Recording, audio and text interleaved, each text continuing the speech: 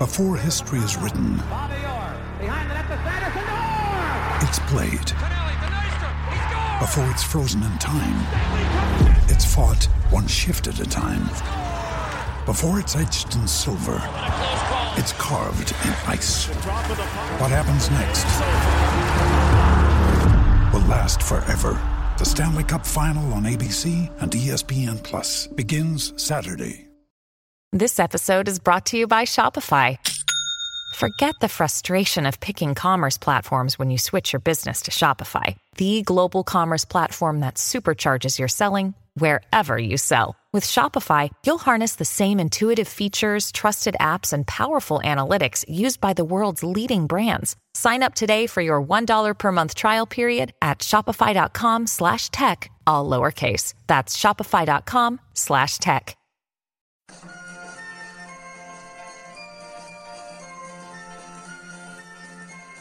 The Unholy Trinity Podcast. The Trinity B-side, tackling the issues within football.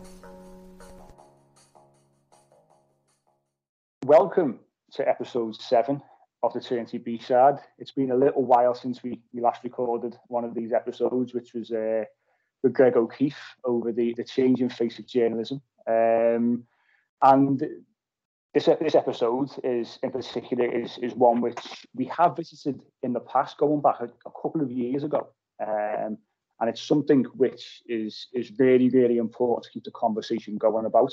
We always knew and we always said we would certainly come back and discuss this further.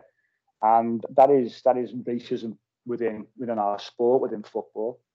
And I'm delighted to say this afternoon, joining myself and Lee, is from Kick It Out, the development officer.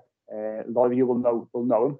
A lot of Evertonians will certainly know him after his son signed for the club in the summer. And that is Troy Townsend. Troy, how are you on this fairly sunny Thursday afternoon? I don't know where you are. I haven't got sun here at the moment, so I'm not going to join you in that, and that's quite unusual. But yeah, all good, not too bad. Pleasure to be on. And I remember you tried to get me on previously, and I missed it, didn't I? So, but yeah, really good to join you both, and hopefully we'll have some. I was going to say good conversations, but the topic we're talking about doesn't lend itself to good, does it? But yeah, important conversations will probably be the best thing. It certainly is, and like I said, it's a conversation that unfortunately we do revisit quite often.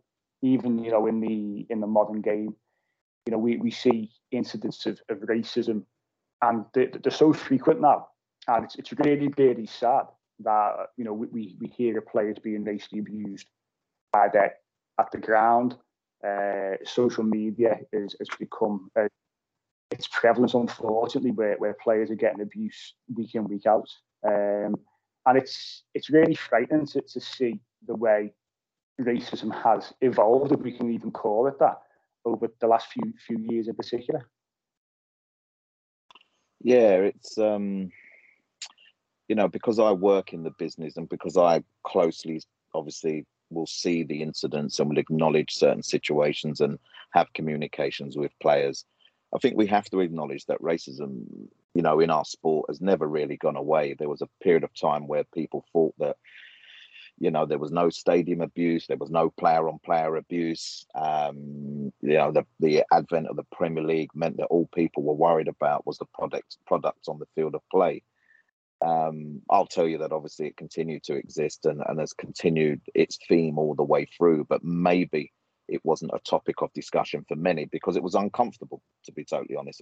It's a really uncomfortable conversation, particularly if you don't have the experience. And I wouldn't want anyone to have the experience, by the way, of being targeted, abused because of a particular characteristic. And obviously here we're talking about the colour of one's skin. But I think more importantly over the last few years is that players have been very vocal. They're talking about their experiences. They're no longer being controlled by media teams or the industry to not talk about that experience. They have their own social media platforms now where they don't have to wait for a club kind of comment. They can comment by themselves.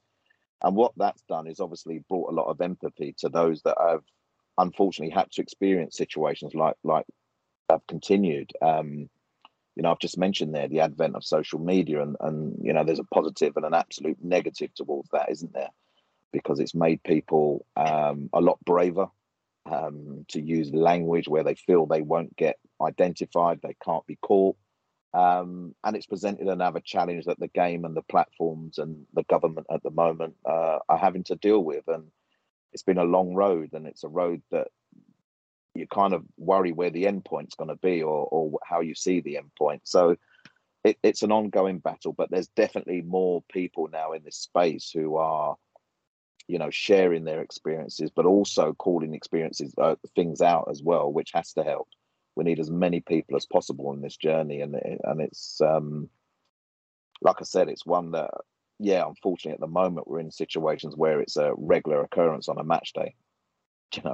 It's a regular occurrence. People that feel that we don't have issues in our country with regards to racism need to think again, because I can roll out a number of players that are maybe not high profile for them to be acknowledged, but who are still experiencing the kind of stuff that we would have seen in the summer. And it's important that we acknowledge that too, because racism doesn't just impact in the Premier League, it impacts right across our leagues, into non-league, into grassroots. I totally agree with that, mate. I think it's never gone away. It's never gone away. And then I was saying to Mike before you and I jumped on the call here now as well. I first started going to see Everton, normally for your dad, as you do. Yeah. Unfortunately, he got that into me. I've got no choice. But generally speaking, he grew up with a fantastic team in the 80s, an Everton team that was dominating the leagues along with Liverpool at the time. And I remember going to the game late 80s. I must have only been 6 or 7, but I do have vivid memories of us when we played Liverpool and used to go to that game. As you can imagine, highly charged atmospheres, normally night games. And also John Barnes, what a fantastic player he was. Obviously, shame he didn't play for us, but he was a lovely player. And I remember even then, saying to my dad, going, why are the fans giving him particular abuse? Or at the time, it was racist abuse. Also, I grew up and got to know that, but it was quite hard to see, to be honest, as a little kid trying to absorb all that. Obviously, it was a very different time, and it was almost more culturally accepted then, than it is now. But what it is now, whereas you'd probably see less of that at the game, even though you're right, it's still prevalent. I think there's a lot more of an undercurrent with it coming through on social media, particularly Twitter, and you see, players, if they do something, wrong in a game even, or anything like that, their own fans sending things like monkey emojis and things like that, which is absolutely disgraceful. So that tells me there still is, and obviously what we've gone through in terms of Brexit and the pandemic in the last few years, I think that's polarized a lot of the people in the country. So more and more people are coming out of the woodwork on social media and being more vocal about it. And yeah, so for me, I agree with you. It's never really gone away, has it? It's just in a different guise nowadays, isn't it? I would say, you're absolutely correct in everything that you've kind of mentioned there, Lee. And obviously that game in 1988 at Goodison Park was a famous game with a famous image that continues to almost, I'd say, inspire to this very day as such. And that may be a little bit, what do you mean inspire? Because it was how black players had to deal with the abuse that they were receiving at that period of time. I'm here to say that we should never just think that the social media platform is the home of abuse in this country, because, only 2 years ago, well, nearly 3 years ago now, there was a banana on our football pitch in a Premier League game as Spurs played Arsenal at the Emirates, thrown towards Aubameyang. 2 weeks later, Raheem Sterling calls out the whole of the football media as such for the way they portray black players and adding fuel to the fire. We've got a government that continues to talk in negative tones about the experiences of black players. Again, in the summer, the idea, whether people agree with taking the knee or not, I think as people that are rulers of this country, you have to have that balanced argument. And unfortunately, our government never, and they ostracize the players, the England players for taking the knee, but were very quick to put on England shirts, when the semi-finals were around and the final was around, because they wanted to glorify in everything that the players had achieved. But part of that achievement was the taking of the knee, and what it represented to those players. But it's interesting because every ground that, we finally allowed back in grounds, and I've got to say this, that the Premier League experience in regards to respecting what the players want to achieve is unbelievable. There's a totally different mindset when the knee is taken.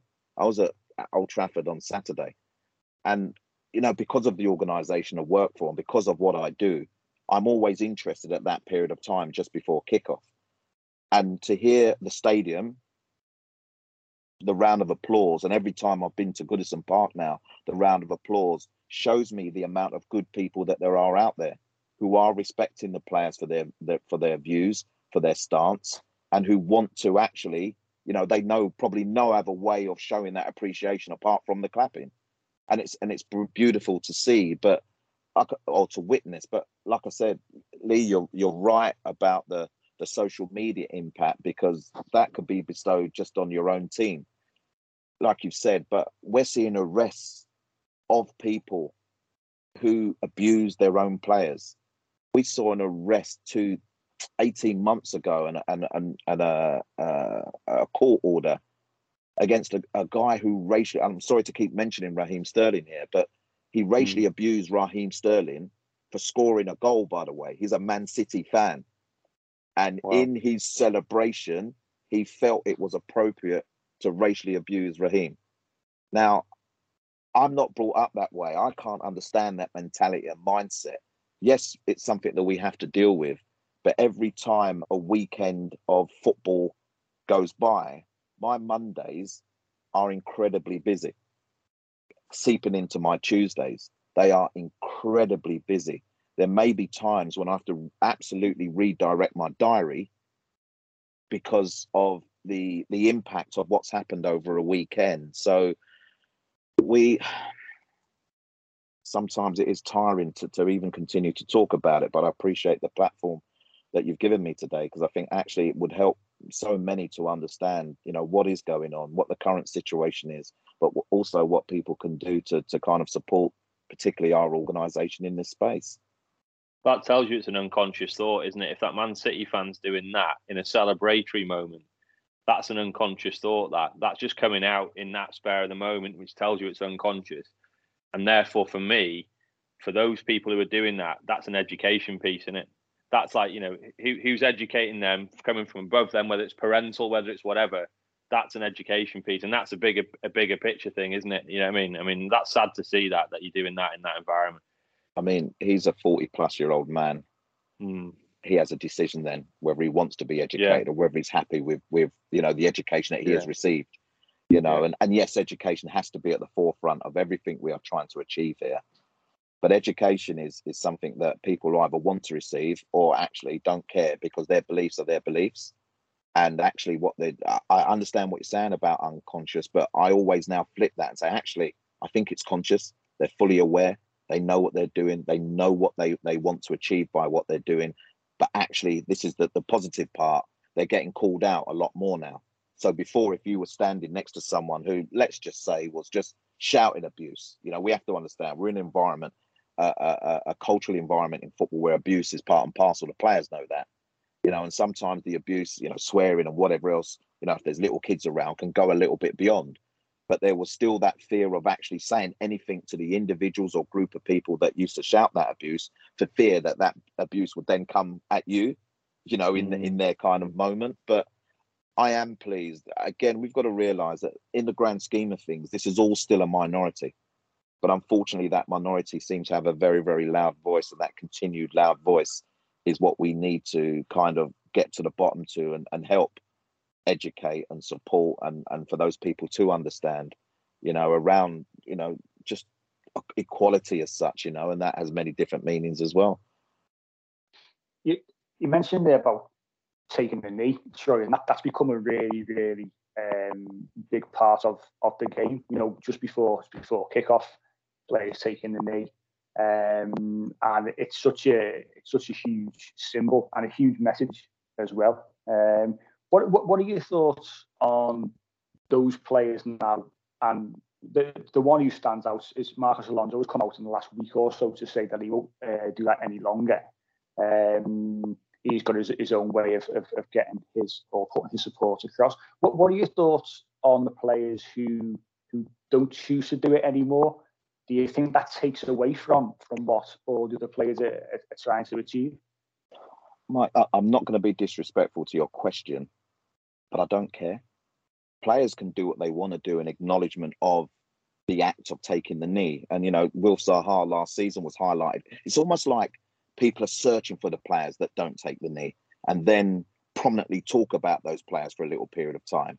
Now, I'm quite surprised Marcos Alonso has come up now because he hasn't been taking the knee for quite a long while, but no one noticed. And then all of a sudden, someone notices, and all of a sudden, Marcos Alonso is now a story. Forget that. And I mean that in the nicest possible way, by the way. Forget that. The story is in the message. What are players trying to achieve? They're turning the focus back on the footballing authorities to say that enough is enough. And you now need to start acting appropriately to help support players, from victimization on the field of play, any form of discrimination. What the players are saying is that is still not happening, by the way, as we can see by the multiple incidents that continue to happen. So they're going to continue to take the knee. Will the knee continue and continue and continue? No, I don't think it will. But there has to be a point where the questions are not directed at the players and the questions are directed back to the football's governance to say, actually, these players are doing this for a certain reason, for a particular reason. What have you achieved in the past 16 months that the players have been doing it? What can you tell us? What information do you have to say that you are eliminating racism from our sport so that the players no longer have to make this public show of togetherness in whatever way that they do? And let me just allude to this one. I've got to get my teams right. Slavia Prague. So when the Glenn Kamara situation, if everyone's aware of it, happened last year in the Europa League, and he identified that it was racially abused by Kadela, the Czech player, who obviously then got a 10-match ban and was not allowed to play in the Euros. Arsenal were next. Arsenal were next up. So they beat Rangers, they're next up. I don't know if you saw the power of the image of the Arsenal players taking the knee whilst the Slavia Prague players all stood around the centre circle. I'm not even sure if they knew why they were standing. I thought it was actually in direct defiance to the Arsenal players taking the knee. And then you saw Lacazette look right down the barrel almost. And that set the scene for the game. Now, I'm not an Arsenal fan by any chalk of the imagination, by the way. I'm not an Arsenal fan at all. But that night, I wanted them to beat Slavia Prague and beat them well. Because for me, there was more than just a football match being played there. And I think it was of such utmost importance that, listen, I'll say this to you now. There are people that will say, what is he talking about now to me? And I don't care. Everyone's got an opinion. But I tell you now, as someone that works in this industry on a day-to-day basis and has to witness some of the incidents that many won't understand, the problem is not shying away, unfortunately. And we need to continue to have a loud and proud voice on it. Mate, we were all Arsenal fans that night. I remember that game. I remember that game distinctly, actually, because Slavia Prague were a decent side and they beat a good Rangers team under Gerrard there, who were flying. That's right. You're right. I mean, massive kudos to Arsenal that night because they didn't only beat them; it was more than a football match. They battered them. And Lacazette was outstanding in that game. And it's like you said, it was almost as if like, all right then, you're going to do. It's like like in obviously this is not to trivialize it at all. It's like when they do the haka for New Zealand and some teams disrespect that. Yeah. I've been to New Zealand and that is a massive part of their culture. And if you disrespect that, then they take that out on the team, and that's kind of what Arsenal did there, didn't they? Going, well, you're going to disrespect us.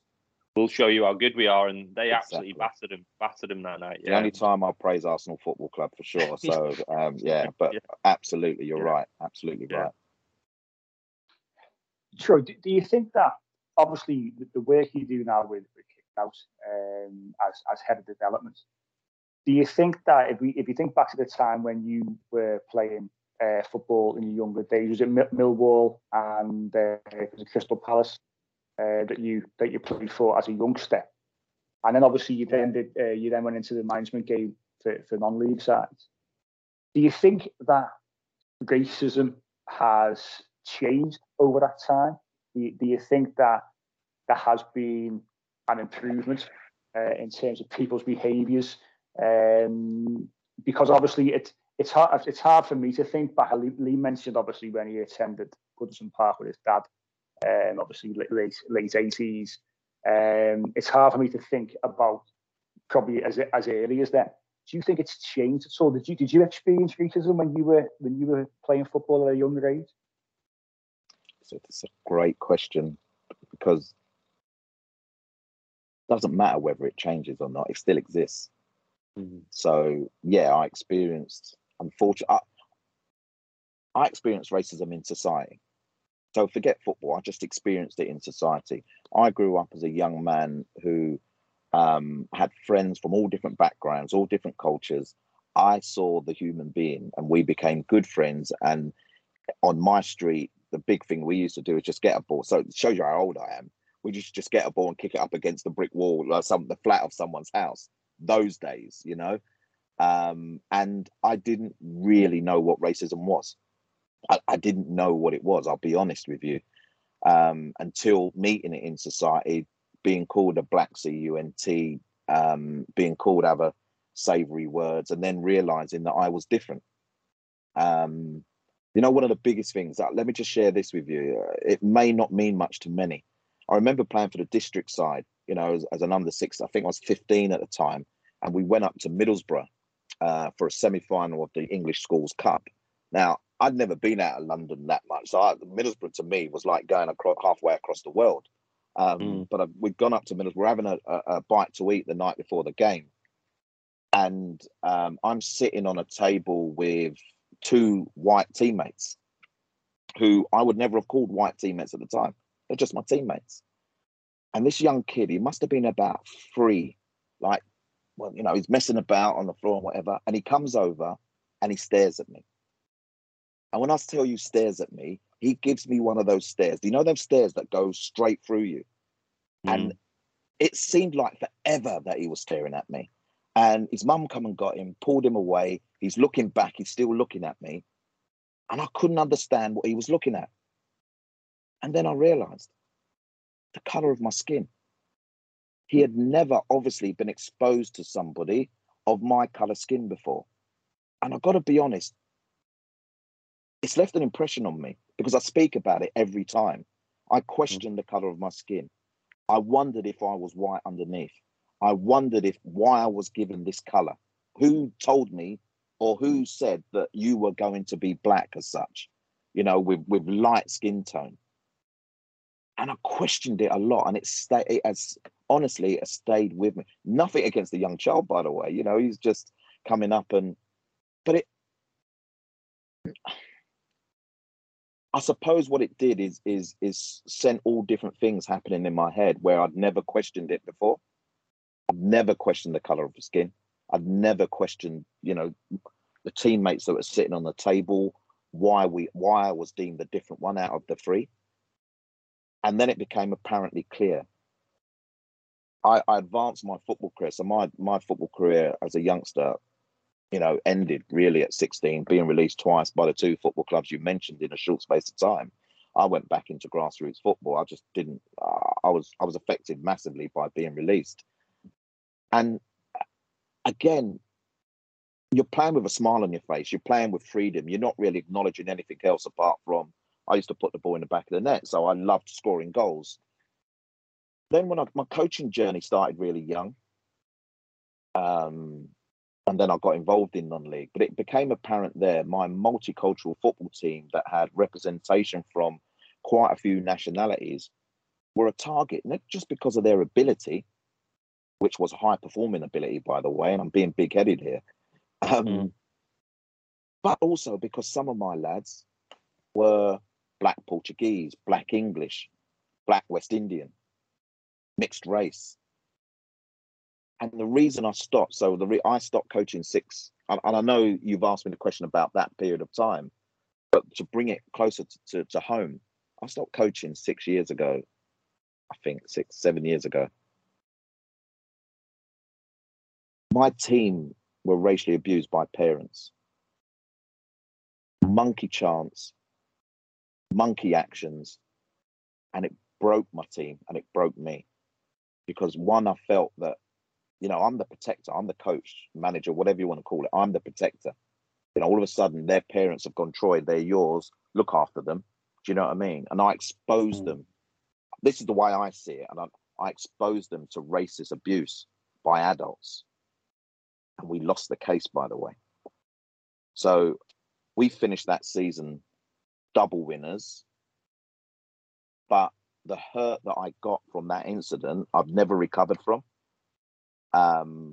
It was very emotional when I said, look, I'm stepping down and whatever else. And the team kind of faded after that. But I also felt I was becoming a target because my work for Kick It Out was becoming more and more prominent.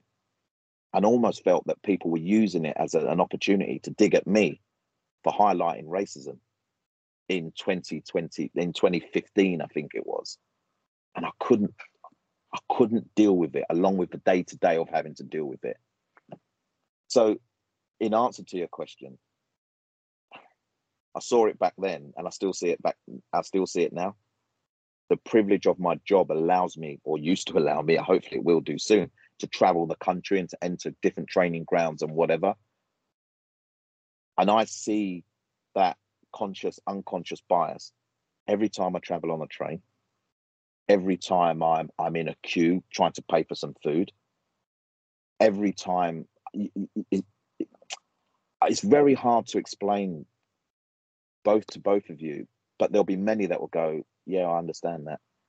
It's just an unconscious thing. I took my former boss, who comes from Ireland, and I used to tell her some of these stories. I'm on the train and they'll ignore me and offer food to the person behind me. I offer mine, but no one else is being asked for their ticket but me. I go to work in a suit. I'm not saying that puts you on any other platform, but one thing it certainly does is gives you almost respect, from people around you. Being asked for my train ticket, well, the person next to me is not asked for their train ticket. And there's one time when I said, so why haven't you asked this lady that's sitting next to me, who was my boss? Oh no, and I'm like, those experiences are quite unique and are quite tough to deal with.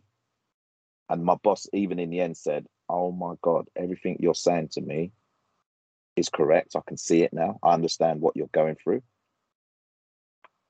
I could share those stories and make this podcast very boring, to be totally honest. But those are elements of my life that and many people's life that still exist to this very day. But no, I mean, that's so powerful. That is so powerful. Even from that image there that's burned into your mind, even as a 15-year-old there, where that little kid was looking at you, it stayed with you, isn't it? It stayed with you. Yeah. It's really obviously like visceral, and you can tell the way you told it then. It hasn't gone away. You're right. It hasn't, has it? Even just like it being treated differently on the train there. It's not just a football thing, this at all, is it? It's a really wider society thing. Exactly. Yeah. And it does come from the top. You're right. It really does come from the very top. And the way the government obviously behaved around that time, it was ridiculous, really, and it was embarrassing. Because obviously they have an opportunity to sort of, really sort of put a stamp on some of this, in terms of what their rhetoric is, in terms of how they act. And they didn't. And, the way they dealt with that knee thing was horrendous. And then they basked in the glory, like you said, of the team later on. And hypocritical.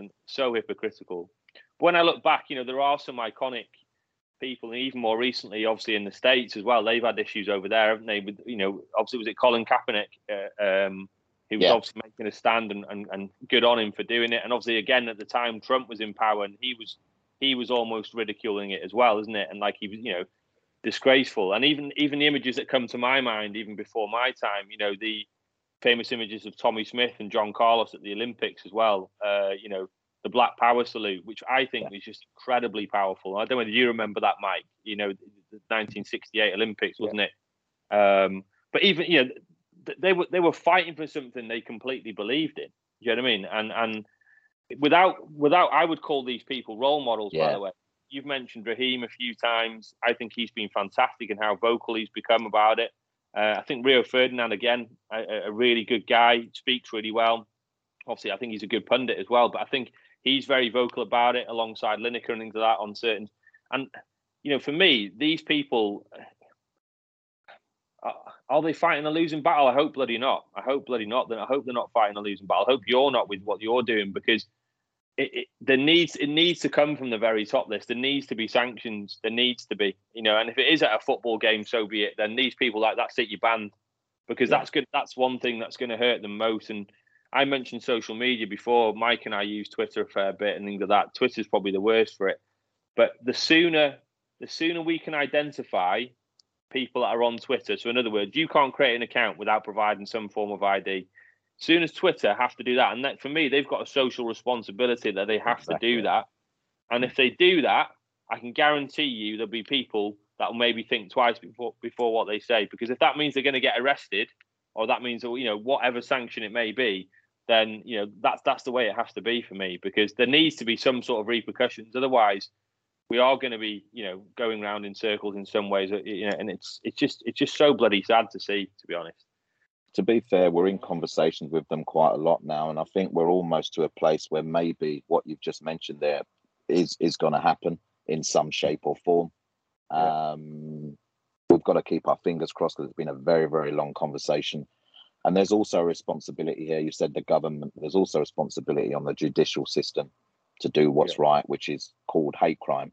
Last week you would have seen the gentleman I've called him. He can't be a gentleman if he's racially abusing people, can he? But a father racially abused Romain Sawyers in a private West Bromwich Albion group. Basically, you have to spend 4 weeks in prison, and another 4 weeks on license. And I remember being interviewed last week, and people saying, "Well, is that a landmark moment? Is that the point where we can say, finally, the accountability is there?"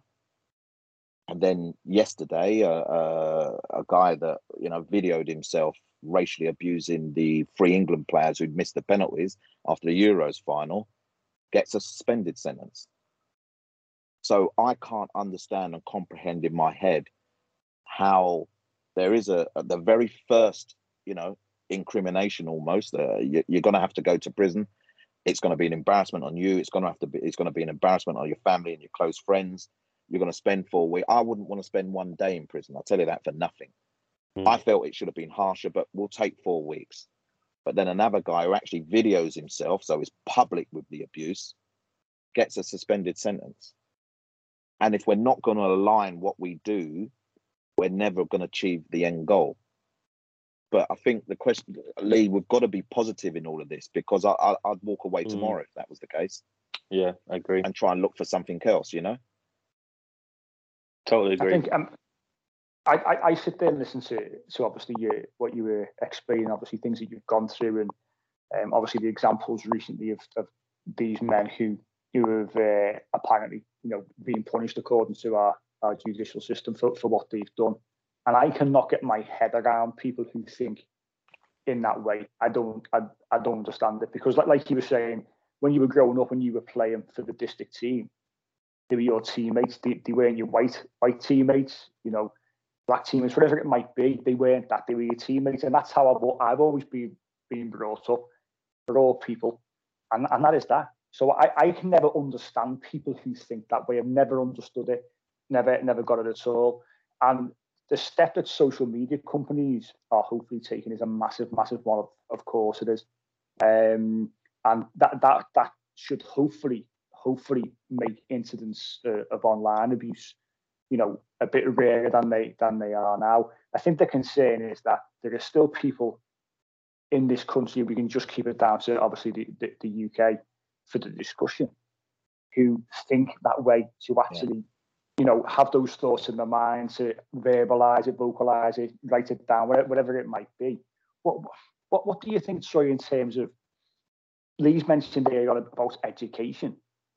If people are that way inclined, do you think that education would even be enough for some people? Because it's so difficult to think, how can we remedy this? It's so hard to try and get to a real positive conclusion, I think, with people who think that way. That's almost a stage where we have to say what's ingrained in people, particularly when they're older, is ingrained in them. You won't change everybody. You may change a few. You may get a few asking questions of themselves. But that bias almost is there and has existed for a very long time. It's just there's platforms now where that bias can come out in its all its formats. I think we've really got to focus on the younger generation now and instilling the understanding and the positive nature of a diverse community, of diverse country. Now, listen, we're in the midst of Black History Month at the moment, aren't we? And I asked a group of players, young players, the other day on a webinar that I was delivering, when they were at school, what were they taught around Black history? Because I want to get a real grip on what are the issues, why young people grow up and maybe are not empowered or don't have the right and appropriate education. Because we can say education, but is it right and appropriate? You know, they were 17, 16 years of age, so they've only just come out of our educational system to go into a footballing environment. These are the first things that came up: lynching, the KKK, and slavery. Now, I'm on a big screen. They must have seen my face. Lynching, the KKK, and slavery. Is that what Black history is? Wow. Is that what we're teaching? Now, yes, there has to be an understanding around that kind of history for us to move forward. But if that's the takeaways, what are they being taught? Where's the positive nature of the contribution of Black and brown people in this country?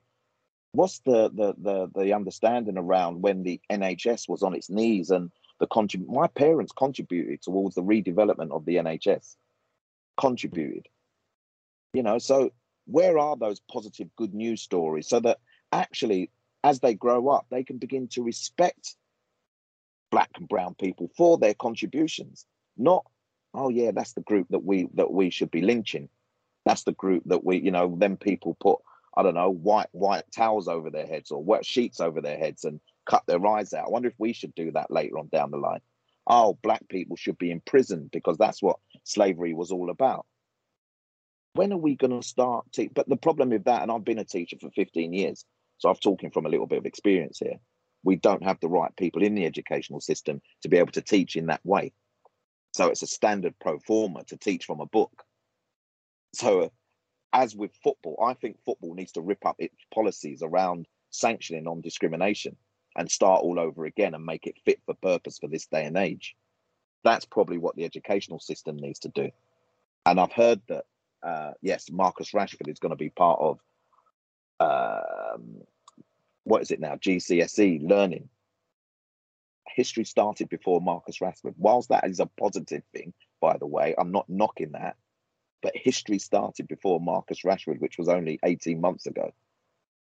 So these are the particular issues that continue to be spoken about. But again, we've got to applaud our young people who then go out and maybe learn in their own way, or who maybe grew up like I did and just wanted to see friends. I didn't care what background they were from. We were a collective of young people who used to go out and do silly things, but mainly focused on sport.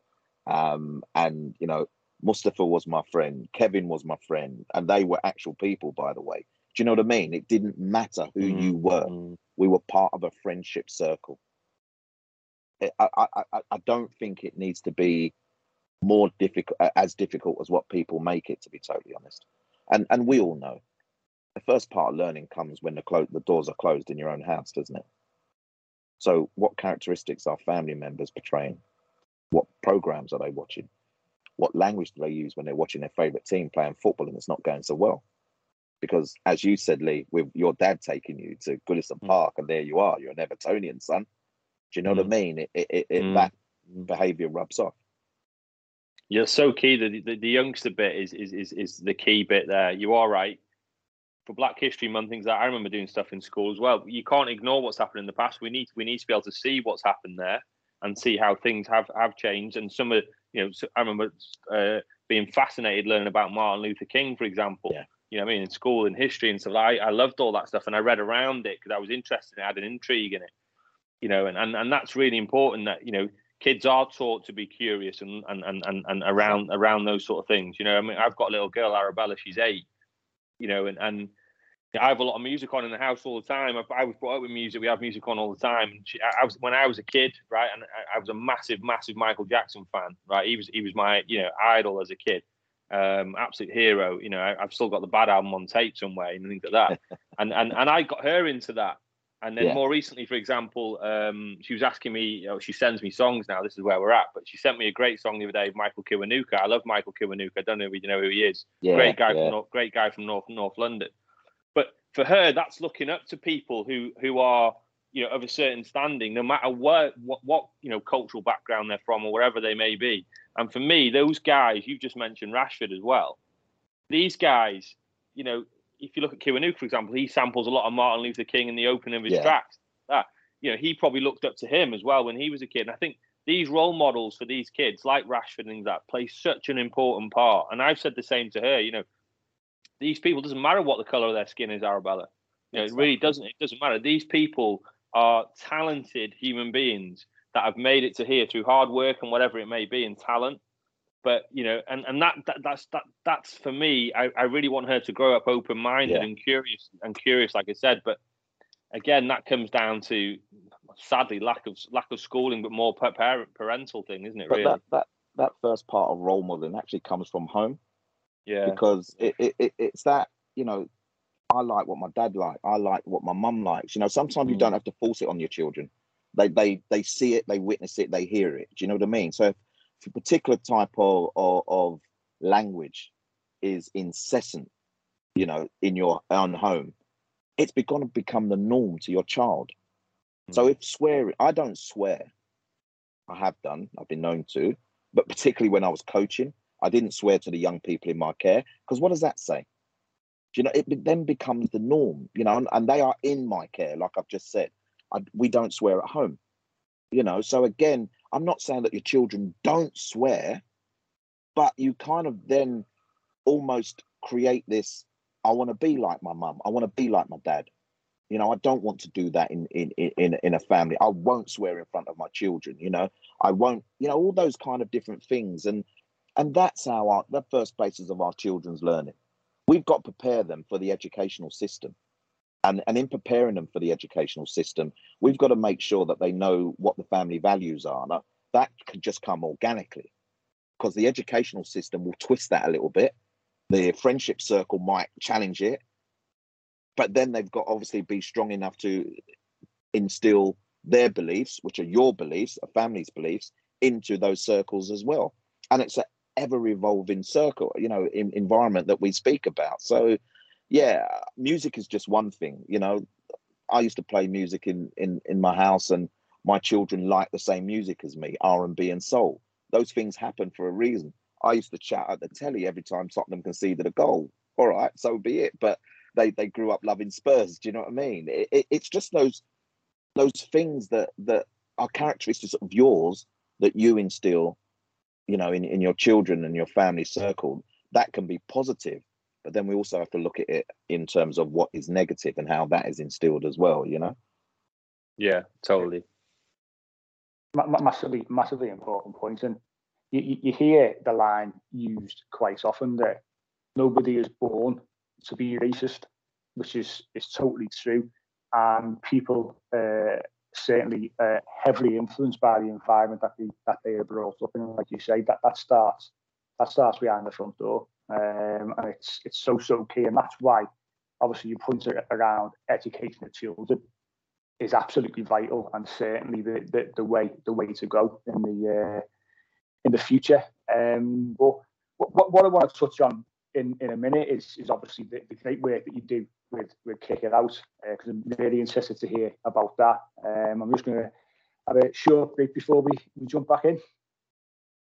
Welcome back to the second part of this episode of the Trinity B-side, and like I said, we're joined by Troy Townsend. And Troy, you mentioned earlier on at the start of the show, you are the head of development at Kick It Out. Everyone.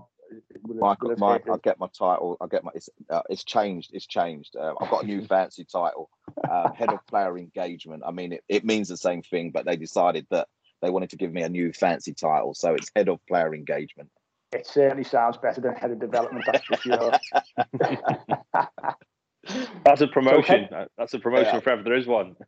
Well, it's a sideward step. It's the same work, just with a new fancy name. So yeah, it's.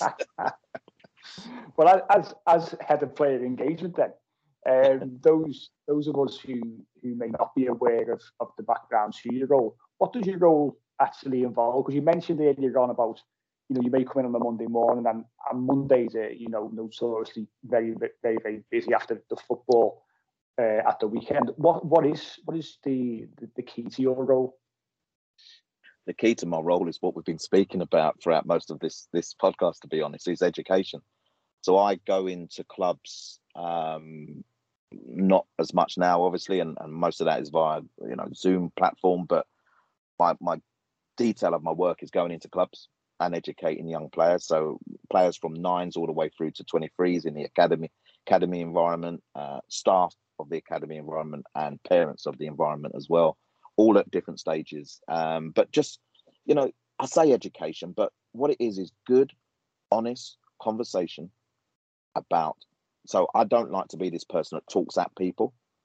I like the experiences to come out, the understanding, the lack of knowledge, maybe the "it's never happened to me" story. Do you know what I mean? I love all that, to be part of a bigger picture. So yeah, it comes under the label as education. I suppose it's as educational for me as what it is for the young players. So we talk about the uncomfortable topic of racism, sexism, homophobia, those topics that used to be taboo topics that, I'll take you back 10 years ago. Even then, players were told to just play football. Do you know what I mean? So it's great now that I'm seeing a lot of those players who were first part of my education process, who are now some of the most important and powerful figures who are talking about the impacts of discrimination in football, education, etc. to this day, are out there in the public domain. So we've helped kind of with that. That's kind of like my job on I say daily basis. And like I said, I'm empowered as much as I think the people that I'm there to empower. And I also run the mentoring program within the organization as well. So we have a mentoring program called Raise Your Game, which is looking to diversify the football industry in 7 different disciplines. And apart from the playing side of it, I can't offer anyone a playing contract because I'd be at the first of the queue, I think. But it's just that, again, we talk about the racism, discrimination, but we have to also talk about representation. And what does the face of football look like? What does the face of the media look like? What does the face of refereeing, coaching? So we're trying to empower young people to get on the journey. And the way that we do that is through mentoring. So people that exist that work within football, mentoring the next generation of young people that want to work in the game throughout those disciplines. We have some of the most powerful, biggest names in the industry, that have been part of our, if I mention Gareth Southgate straight away, who's mentored some young people for me last year. Emma Hayes, Clive Tilsley and Dan Walker, Darren Lewis. Like, I could go on and on and on about football. Used to always get criticised. People working the game never give back. They never support young initiatives. They never. Oh, that myth is blown out the water. And that's probably what gives me the biggest amount of pleasure. I won't be working in this industry forever, God forbid. And I want to know that there's a great pipeline of talent coming through and being provided with opportunity. The education stuff, I love that space. And that space energizes me. The space of mentoring and being able to provide a platform for people who normally would not have this access, free, by the way, is the thing that, if I could do that on a every single day basis, then I wouldn't have the grey hairs that I have now, that's for sure.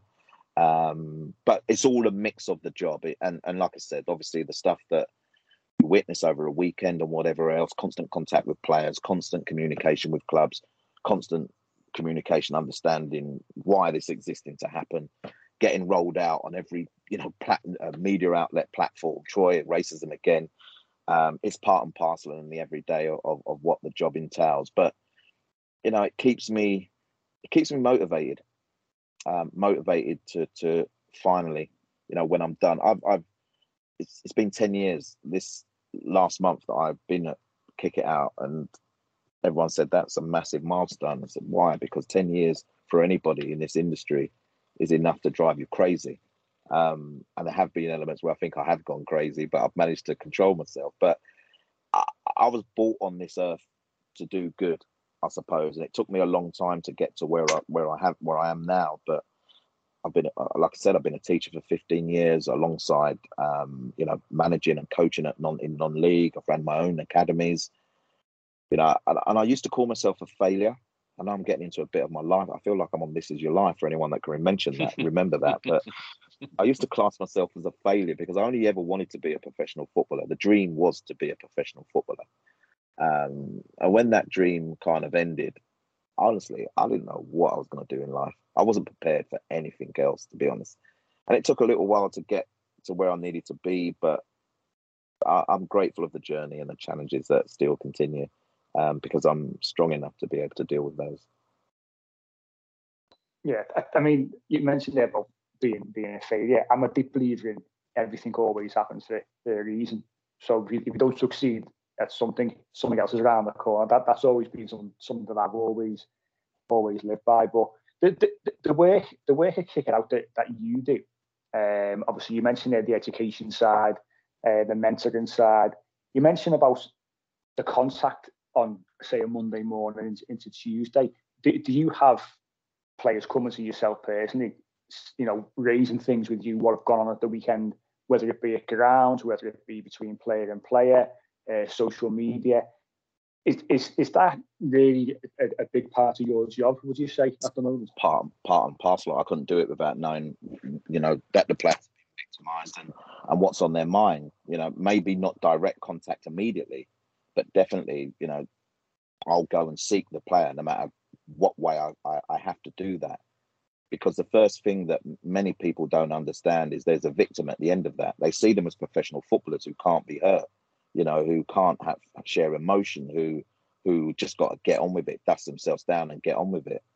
But first and foremost, they're human beings with families, and I'll tell you for nothing, when a player is racially abused or discriminated against, it's not that it's just the player who hurts. It's the close family members, whether it's mother, father, brother, sister, auntie, uncle, grandma, grandpa. The hurt is family wide, and friendship wide. So my always first thought is to ask a player, how are you? It's simple, basic, but it doesn't get asked a lot. So how are you? How did that incident impact you? Are your family okay? And just setting the scene that way, I find with many, then just says to the player, he understands. Do you know what I mean? And then we move on with a conversation. So I've been helping probably 6-7 players over the last couple of weeks just to deal with that. And they're not high profile players as such, but they're high profile in their own right, to be totally honest. And the frustrating thing is that you can never seem to get answers in situations like these, and I'm not saying that you want immediate answers, but listen, in a ground of, I don't know, 2,500, where it's the away end and there are cameras in the ground, and the player, I don't want to give much away, but the player is identified, bam, there. How can you not know who these people are? How can you not find them? And I'll tell you this now, which is the worrying thing. We've spoke about young people. There's 14-year-olds, a group of 14-year-olds that racially abused a goalkeeper only 4 weeks ago in a League One game. Like 14-year-olds, boys and girls, by the way. I know what I was doing at 14. Do you know what I mean? So we have a problem that exists right across the scale. Listen, I don't think they'll like the next stage of it, which obviously is caution, which is family involved, school involved, whatever. But we have to treat them. And people say, "Oh, they're only young." But we've covered this learnt behaviour piece. Do you know what I mean? So, yeah, my interaction with players is actually growing more than diminishing. It's growing. I would like to think that they appreciate my my advice, my understanding in these situations, and then would pass that knowledge on. I've also formed a 12-person player advisory board. So 8 players, current players, and 4 ex-players, players from in the women's game as well, just so they'll continue to get that perspective of what's happening out there. What support do you need? What guidance do you want? What can you tell me that maybe I don't know, So all these elements make up to the day-to-day kind of work that I continue to do in this space. Mate, I've got to massively commend you for the work you're doing there, mate. You used the word failure before. Far from it. We're all failed footballers in some ways, mate. We all wanted to be footballers. But massive work. A lot of the stuff you've said there is unseen work as well. Like that advisory board, like being there, just being there to have a conversation sometimes with people is all that you need. You got to remember, these players, we need to get this mentality of our head that they're super privileged. Yes, they are. They're playing in an era of football where the money in the game is ridiculous. That's not their fault. We'd all want to be, in that situation. But just because they're super privileged does not mean they're immune to these sort of things, or immune to obviously racial abuse or any form of abuse for that matter, really. And the key word you used earlier on actually is accountability. And the sooner that these people can be held accountable. There's cameras everywhere now, particularly at the high level of the game. These people, even if they are 14, 15, there needs to be reprimanded. There needs to be accountability, 100% there. And whether that's banning them from going the game again, or whether that is like a caution, whatever you said before, yeah. that's a deterrent then. And if there's a deterrent there, then I think we can start going places then. Because then if there's a consequence for actions, people might think twice before they do what they do. Yeah. I also believe in rehabilitation as well. Yeah. So, particularly for one so young, if they are, given banning orders or not allowed to attend matches for a period of time, there has to be a point where they are allowed back, I feel. And he might not, particularly at that age. So a rehabilitation of entering a ground again, which obviously means separate education to your school education. It means understanding the football environment. And then obviously a commitment that you're going back in to watch your team, your club, whatever it may be, and not do that again. Because if you do, then you'll never attend a football match. There's also this restorative process bit, which is more and more players now want to meet the perpetrators. More and more players now want to tell people the impact that their abuse has had on them. And I think that's a really good process, because sometimes if you don't understand the impact of your abuse, meeting the victim, meeting the player who may be your hero, let's say, or of a status because they are a footballer, and understanding the pain that you've bestowed on them could be the thing that switches this around. Players have so much importance in this space, and more players are saying to me, I want to meet them. And I think that can only be a positive thing, and we'll see how that continues to manifest itself anyway. That's powerful. That's very powerful if they can do that. It really is. I think back, one example, I don't think it was racial abuse, but Curtis Woodhouse, former footballer, former boxer, I think he got trolled on Twitter by someone, I think mentioned something about his kids and something like that. And Curtis Woodhouse found out within about 10 minutes where this fella lived and literally drove there. And straight away. That's right, yes. Yes, I remember it. He got his address, didn't he? And he drove about an hour or what have you, and was there and took a picture and I'm outside the house. And straight away. Think of it. You think of it, Mike. I get some DMs that I said you almost, if you're raising your head above the parapet and you're speaking in this space, you expect some kind of backlash. I remember a Sunday morning when I was going to a game. I'm trying to remember the game now. I'm going to watch Andros play, but the Sunday morning, someone shared an image with me that there was spray painted "No Blacks" on this door, and I shared it. I shared it on my platform, just because I just couldn't. Those things I didn't think happened anymore. I can't even explain my emotion, to be told. I'm struggling even now to explain my emotion when I saw that. A father and a son's 10 years of age, and someone sprayed on it like "No Blacks, get out," something like that. and I shared it on my platform. There's a lot of interaction. And I don't normally look into my DMs because I don't want to see some of the crap that people want to say. But for some reason, I did on the Sunday. And someone sent me a DM that just said, die. I was like, what? Just said, die. It was obviously in connection to what I posted. And so I screenshotted it, didn't put the person's face up, put the name and posted it. I'm on the way to football. And I tell you now, within half an hour, there's posts saying, Troy, got him. He's a young lad. Found his Facebook profile as well. He's a young lad. I found his school report. So I now know he's from school. They've given me his address within half an hour. So I'm like, brilliant. I'm not going to do nothing. Do you know what I mean? I was like, later on that evening, again, I've dipped into my DMs because I felt there's got to be more to this story. And the father had messaged me and literally said, I cannot believe what my son has done. So obviously people have now targeted him somewhere, Facebook, I don't know. Cannot believe what my son has done. He will face the severest of consequences for this. His phone's been taken away already and he will not have it returned. His social media platforms have been taken down. And like he will, whatever it was, you know. And I remember I responded. The father didn't respond back to me, but I responded by saying, one, thank you for acknowledging it. You don't have to do it.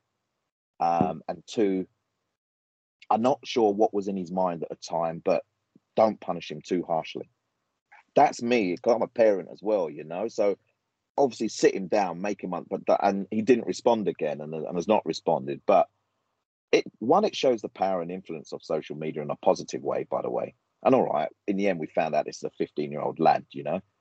But two, you know, helping parents to understand their own children sometimes is a massive thing in this space as well. So that's one of my, I would say, negative experiences. There's people that have a go at me all the time, and you kind of get some thick skin around that and become immune to it. But for some reason, I was gravitated to make sure I looked in my DMs on that day. And I always look in my DMs when you message me, Mike. So yeah, just to let you know there. No, Brilliant. it's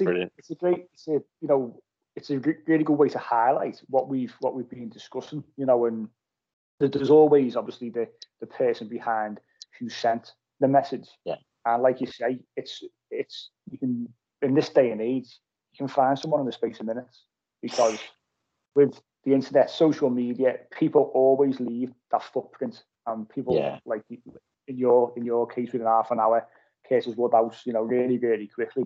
And when it comes to that, that's when the individual shrinks again, because they're not so big, not so tall. Exactly. When it's hard behind that keyboard, and it's so important to keep on highlighting those things. Well, what's the focus going forward then, would you say, for yourself and kick it out? And anything in the pipeline going forward? To continue this battle. I mean, you know, it's very hard to look into the future when you know that you've not dealt with something in the present.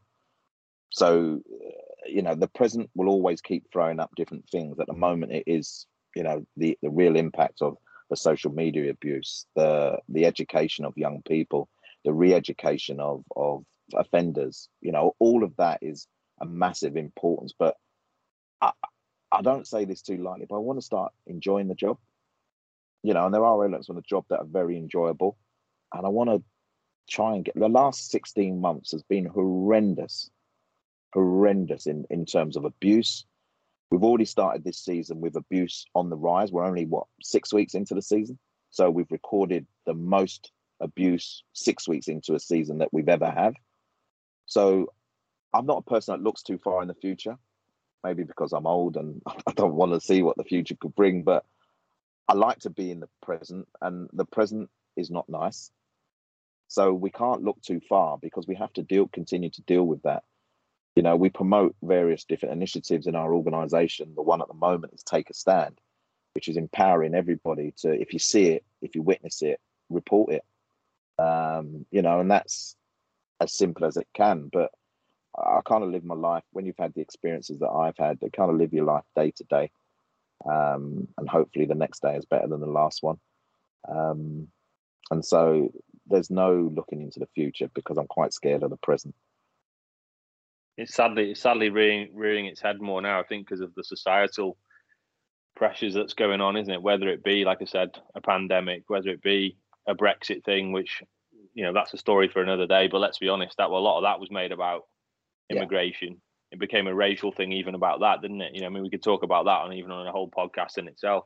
There was no way on this planet it should have gone to something that complex should have gone to a referendum, and then it became a racial thing about immigration and things like that, and people of a certain age group and so on and so forth. But Nate, look, really appreciate your time. Thank you for coming on. It's been a pleasure chatting to you. I'm sure, Mike, you'd say the same, wouldn't you? 100%. I mean, I think to end on the message of take a stand, I think is really, really important. One thing that many people may have found difficult in the past to know how to address it, how to raise it, how to deal with it. I think it's important that when you go to a football ground, for example, the stewards absolutely everywhere who you can take information to, because we've all got a responsibility as far as I'm concerned. If you do see it, hear it, then raise it. Let's all deal and try and combat this together is probably the message that I think people should really, really take from this. But Roy, it's been an absolute pleasure to speak to you this afternoon.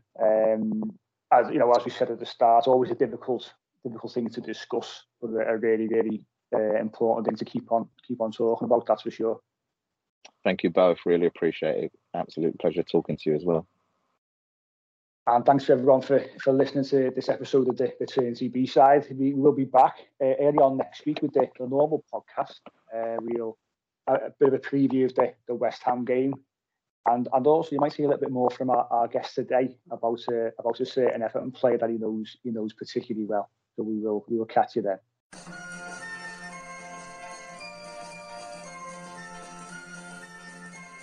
The Unholy Trinity Podcast. The Trinity B-side, tackling the issues within football. Sports Social Podcast Network.